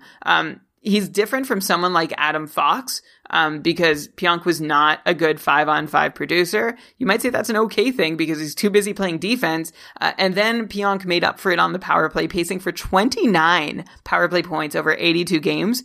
And that seemed sustainable for Neil Pionk to be a near 30 power play point player. So look, if he just holds on to those power play points, let's give him about 25, tack on another 20 or 25 points at 5-on-5 just because he's there. And you're basically starting Neil Pionk at 50 points and saying, hey, if you can up your 5-on-5 game or get closer to 30 power play points again, you can actually get over and above 50 points next season. So I think he's a very fantasy relevant player again next year. And I apologize to him for barely wanting to even project him in last year's almanac. Yeah, like more than fantasy relevant, right? Like we're talking like the shots, the hits, the blocks. You're saying 50 points is a starting point. Like I think he might be the person that people just won't draft high just because he's Neil Pionk and he's like not a big enough name to draft ahead of like I said, like a Quinn Hughes or ahead of a Tyson Barrie or I don't know, you know, but like, it's like, be that smart person, make sure to understand your league settings because he might be like, he's like the Trocheck from a couple years ago or like the JT Miller who rises in rankings because he's got a solid baseline for points and he helps you in like everything else. So I'm a huge fan. For a really great all-around contributor, like a fantastic Cats League own, and he was rock solid last year. There was a point where he wasn't. He was actually dropped in my Cupful division, and I kicked myself all year long. I think I lost matchups to the guy who picked him up because of the points he provided his lineup. Like that was the swing, and they were critical matchups, and I just couldn't believe I could have added Pionk. He might have even sat unclaimed for 2 or 3 days. So that's not surprising. a big miss. No, it's not, because he wasn't doing anything at 5-on-5, and on the power play was like, well, is it still going to be Josh Morrissey's turn at some point? But yeah, Neil Pionk should not find himself on a waiver wire again anytime soon. Yeah, I say it's not surprising because my comment to you in the Almanac last year was, with you being a known Pionk hater, it's kind of fun that he's the last skater we'll be discussing in the Almanac. Give him all you got. So, like, going into the year, I acknowledge that you hate Neil Pionk, and every time you talked about him, you talked about how terrible he was. So obviously when you saw him dropped, you probably thought, good, he deserves to be in free agency. I'm right. It just proves me right.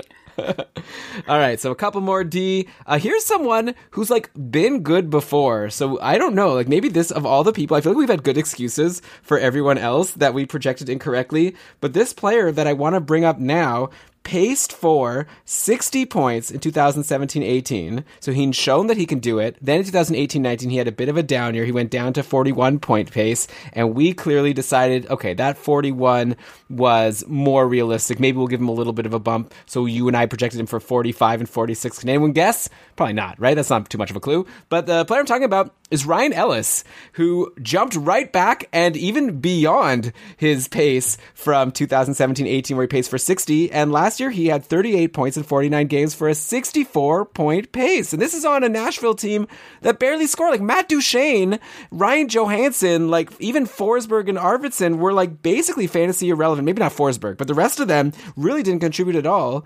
Obviously, Roman Josi was amazing, and Ryan Ellis. Those were, like, the two most valuable fantasy contributors on the team. Ekholm was even good. So something about the defense on Nashville where they're just getting a ton of the points.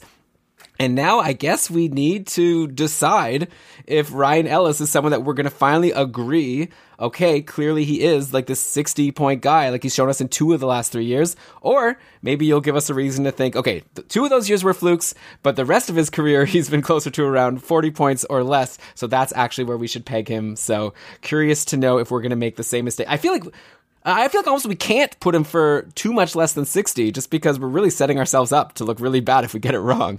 Ryan Ellis is a weird guy to project because his possible range legit is between 40 and 60 points. If you look at his last several years of production, you see paces of 44, 60, 41, 64.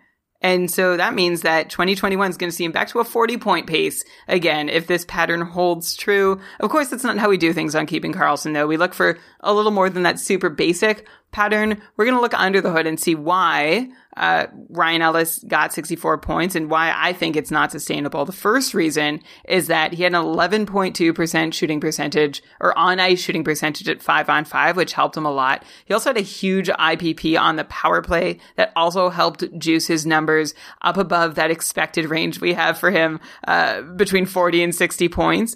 The other side of that variance is that everything else for Ryan Ellis looks a lot like the disappointing season he'd had just 1 year earlier in 18-19 at 5-on-5. Though the good news there was that his shot rates did recover when we weren't sure they were. So here's a guy who 64 points is not fair to expect, but both 40 points and 60 points are also fair to expect. I'm not really sure where to go with this, to be honest. I have no idea where I'm going to put him. I think what I would do if I'm drafting him is I would just draft him as a 50-point guy, knowing that he could swing higher, he could swing lower.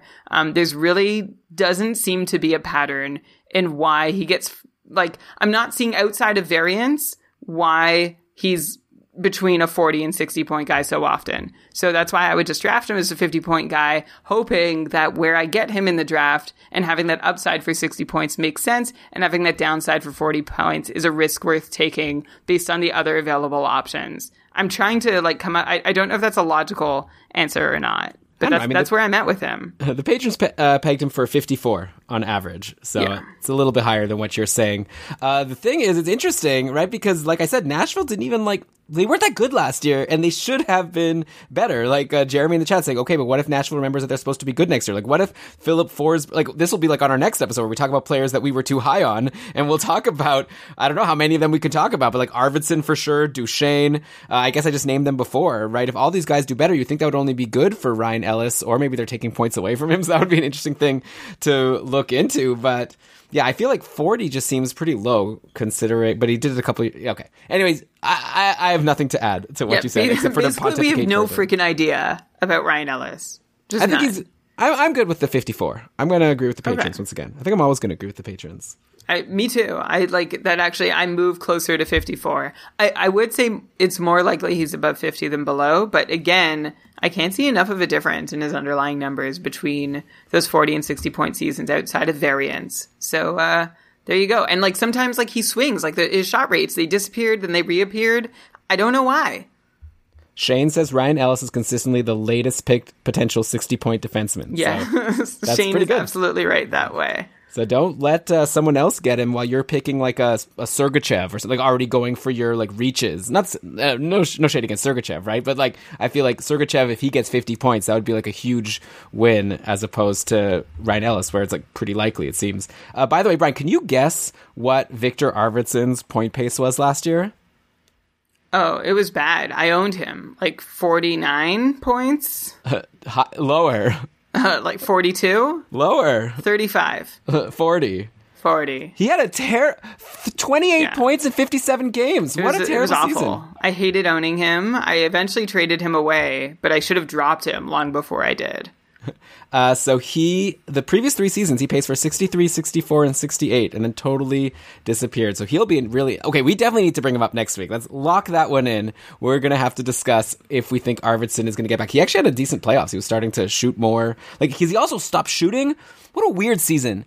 How did they get Matt Duchene and then stop scoring? Like, and that's a crazy contract also. They have Matt Duchene on. So there's a lot of weird things about Nashville. Like, a lot of very weird things about how that team has gone over the last couple of years, and it makes the couple years to come like very murky. I really don't know what to think of them.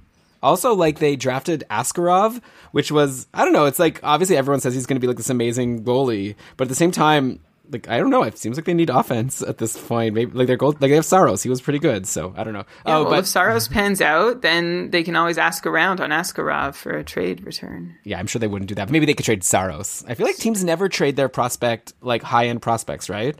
It was a bad joke. What was the joke? Yeah, well, Askarov. It was a terrible joke. Sorry. Has there been... Okay, so I remember Eric Lindros got traded after he was drafted first overall by Quebec to Philadelphia. Has there ever been a top 5 pick that you could think of since then that got traded before they played an NHL game?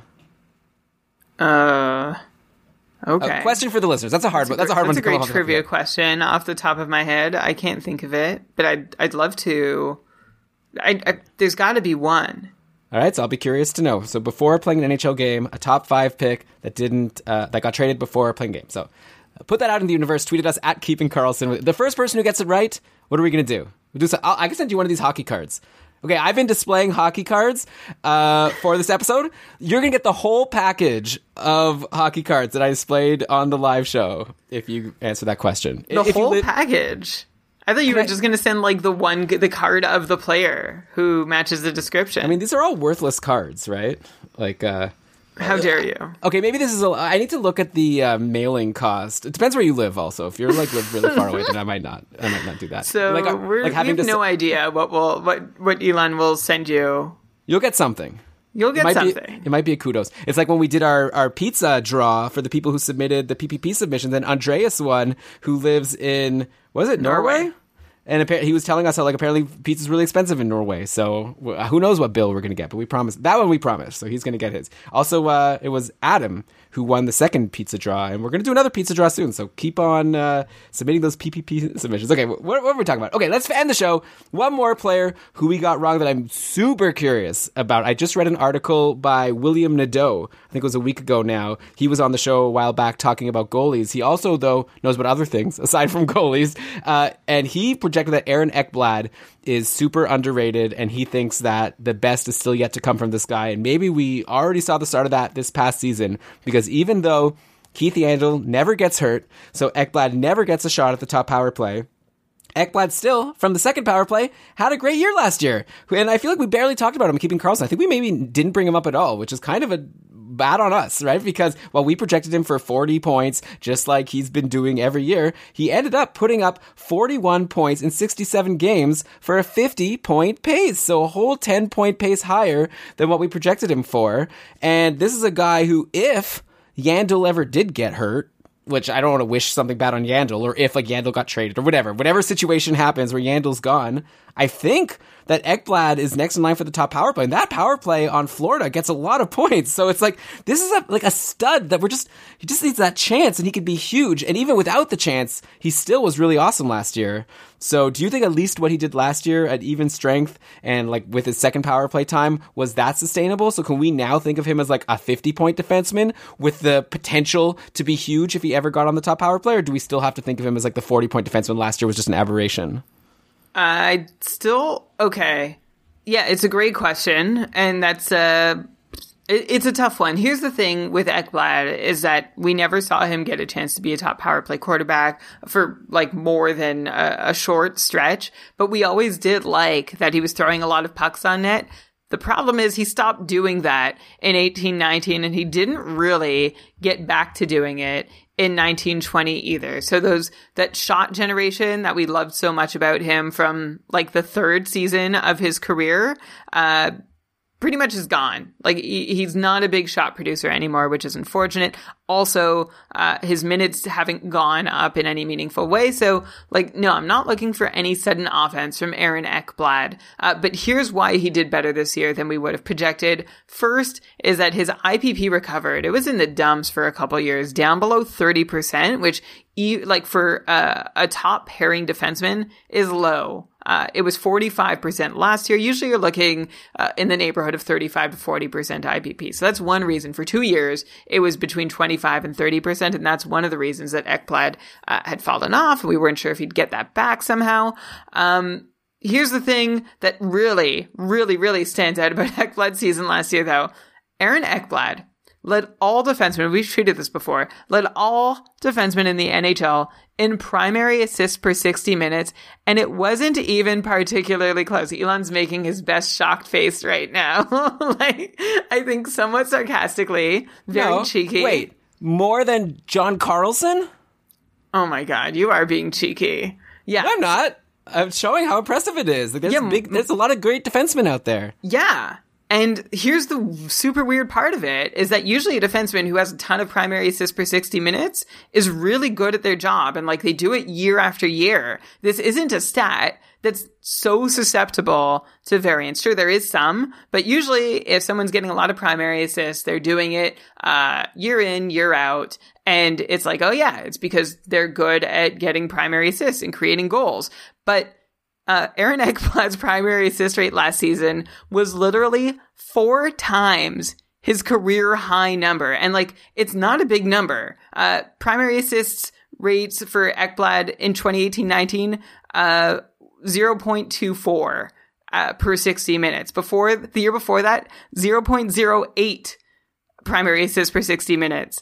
This past season, 0.84 primary assists per 60 minutes. I wish I had a better way than decimals to illustrate this, but essentially, if you add up his primary assist rates from every other season, you still don't get to his primary assist rates from just last season, which is crazy. That's not how rates work. Don't worry, I know that. But I'm just trying to illustrate just how out of character this was for Aaron Ekblad to accomplish something like this. Not to just beat the whole league, but to destroy himself, his own PB in primary assists. So my only thought here, the only guess I can make as to why this happened is maybe this is a Joel Quenneville effect. He came in, he coached Aaron Ekblad to do something he's never known to do or how to do it or set up a system where Ekblad is making the final pass to set up a goal.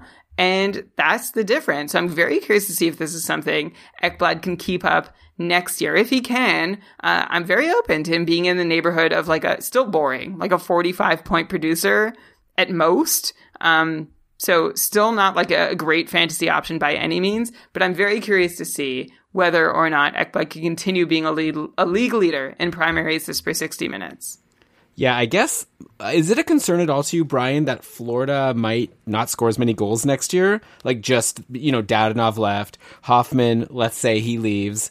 Then, they don't really have anyone to replace these guys. Like, they've got Patrick Hornqvist coming in for Matheson, and then maybe like some prospects, Anton Lundell, I've been hearing might start. He's a former 12th overall pick. Well, actually, just this season was a 12th overall pick, and he might be ready to jump up to the NHL. Who knows if he gets... He's a center anyways. So, all that to say, I don't know if Florida might just like not score as many goals, and that might be a reason why Ekblad maybe doesn't do as well, even if he plays just as well. For sure. The past 3 years have been very good for Florida's goal scoring while Ekblad is on the ice. His first 3 seasons of the league, were substantially worse. And that's not because of him, it's because of the team around him. So it's really, really, I'm very curious to, like, even if the goals rates do go down for Florida while Ekblad's on the ice, that doesn't necessarily mean that Ekblad will take a huge hit in his primary rates if he's able to still be a really great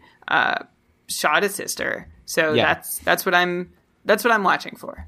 Yeah, I guess if you're it's easier to get an assist when you're passing it to Mike Hoffman, who's a great finisher, as opposed to if he's passing it to, like, I don't know, Alex Wenberg or Florida really, because don't forget they also traded Trocheck for Eric Haula at the trade deadline, and Haula's a UFA and he hasn't been re-signed either. So they really don't have a what? This roster, all of a sudden, this is like a team. Remember when they got Hoffman? Remember how we were like tearing our hair out trying to figure out who was going to get bumped off the top power play because there wasn't enough room for all of these star players? And now I'm seeing Barkov, Huberdeau, and like maybe Hornqvist as the top line.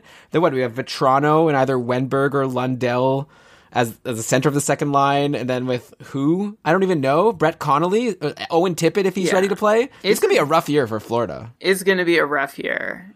Poor Alex Barkov, who's capable of so much, is going to be asked to do so much. It's not going to be a good year for the Panthers.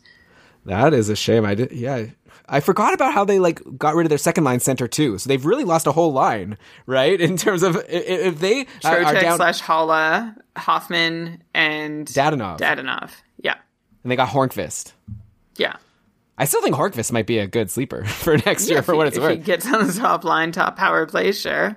I mean, he doesn't have that much competition. All right, so... but unfortunately, Ekblad will always have competition for the top power play because Yandel is great at that job and is the Iron Man of Iron Man. My favorite stat is that he even has more games played over the last 10 seasons than he even should, because there was 1 year where he played 83 games because he got traded midway through and got an extra game when he got traded from the Rangers to the Panthers. That's how good Keith Yandel is. But all right, Brian, that's the show.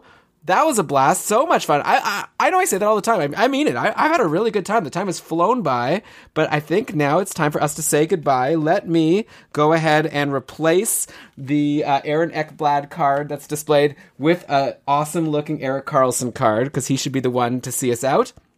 And I'll say to people listening, thank you so much for listening. We appreciate it. And once again, like I said before, we'd love your subscription so that you could get these episodes. We're going to keep bringing you episodes every week. We got a big plan for the preseason. No matter how long the preseason is, we've got shows ready for you. And then obviously once the actual preseason starts and there's actual games and data, that'll be a lot of fun. That's kind of our bread and butter, right, Brian? Like, all of this projecting is fun, but Keeping Karlsson is all about every week coming on, talking about what happened in the past week, and then talking about if we think these players can do it and if you should be adding or dropping these players. So I can't wait to do that. It feels like it's been forever since we've been doing shows like that. But in the meantime, we appreciate your listening. You can follow us on Twitter at Keeping Karlsson. We'd love to hear your feedback. Thanks to everyone who joined us in the live chat. You can join us every week live. We start at 7:45 p.m. Eastern time at keepingkarlsson.com/live. We have our Patreon program in full swing. Oh, we have a kind of an announcement for the Patreon program about the Discord. Should we drop that? Drop it. Announcement. Okay, so... if for those of you who've been around a long time or that are patrons for a long time or not, we've talked about our patron-only Facebook group. We are planning on slowly migrating away from Facebook and towards our Discord server, which has been like really fun over the summer. We've been spending a lot of time on the Discord, and we think that's the future of the Keeping Karlsson patron community, is over on Discord. We actually have some big plans for anyone who's like kind of checked it out and found it like maybe too overwhelming, like you're not used to this kind of system where it's more of like what would you call it? Like Facebook is more like there's one post at a time. This is more of a free-flowing chat with like lots of different rooms where people are doing chats in. And we have a plan which we're going to be rolling out very soon to make it a lot more straightforward for people to join and just like see the rooms that they want. Also, I'm going to be recording a video with one of big friend of the podcast, Ryan McLaughlin. He and I are going to record a video explaining like for new people how to like get acquainted with the Discord. So, you know, we got a whole rollout for this, but yeah, so that's one fun thing about if you become a patron, you could be a pioneer of our Discord server. And what else? A lot of stuff. We've talked about a bunch of different patron perks. So how about at this point, I'll just say, go to keepingkarlsson.com/patron. I guess I'll mention one more, which is the Keeping Karlsson Ultimate Patron Fantasy League. And the sign-up deadline is like very soon. Like if you haven't signed up yet, please do so if you want to play, because if the NHL does start on January 1st, we got to get these slow drafts going. So we're going to make the sign-up deadline something like December 5th is our current date, and we might push it depending on what the NHL does. So anyone who signs up gets to play in the Cupful. You start in the bottom tier, and then depending on how well you do next season, who knows how high you'll be in a couple seasons. And before you know it, you'll be in tier 1, competing with myself and Dave Betton, and of course Max, the current tier 1 ultimate champion, and a bunch of names. Probably Brian. Probably I won't be there anymore because I'll have been demoted by then, and Brian will be back there. But anyways, it's fun. So again, keepingkarlsson.com/patron for all the details. I'm going to let you go. Okay, so let's cue the outro music, and Brian, why don't you go ahead and read us the credits? All right. This episode of the Keeping Karlsson Fantasy Hockey Podcast was presented by Dauber Hockey and powered by our patrons. Logo art by Brendan Weeb. Outro music by Pat Roach. This episode was researched with help from Dauber Hockey, Frozen Pool, Natural Stat Trick, Evolving Hockey, Cap Friendly, Charting Hockey, Hockey Reference, Hockey Viz, Hockey Database, and Roto World. Great job, as always, Brian. I'm looking forward to talk to you next week. We're just going to go over some more of our projections, maybe give ourselves some more kudos of things we got right, and then talk about some players who are on the opposite side, people who we were too high on, we thought would be good, and they turned out being bad. This episode was all players who we thought would be bad, and they turned out being really good. Yeah, next, looking forward to doing that next time, and also, of course, naming the guys that we actually got right. We were right on some of them, just so you know, but like I said at the top, we like to hold it. We have to learn from our mistakes. Do you know what FAIL stands for, Elon? Fairly, always, individual, losing. Nope. First attempt in learning. Bam. I like that. That's very good. Put that on your wall. Well, I think that the thing we've learned is that you and I shouldn't make projections on our own. We should get the patrons to crowdsource it, and that's going to be step 1. And then next year's episode will be very interesting to do this exact same thing, but we'll be referencing our PPP results, the Patron Projection Project results, and seeing what the patrons got right or wrong, so we won't have to take any more blame or accountability. Just cannot wait to take no more blame or accountability. Until then, as is our Patron Projection Project, fantasy hockey is for everyone.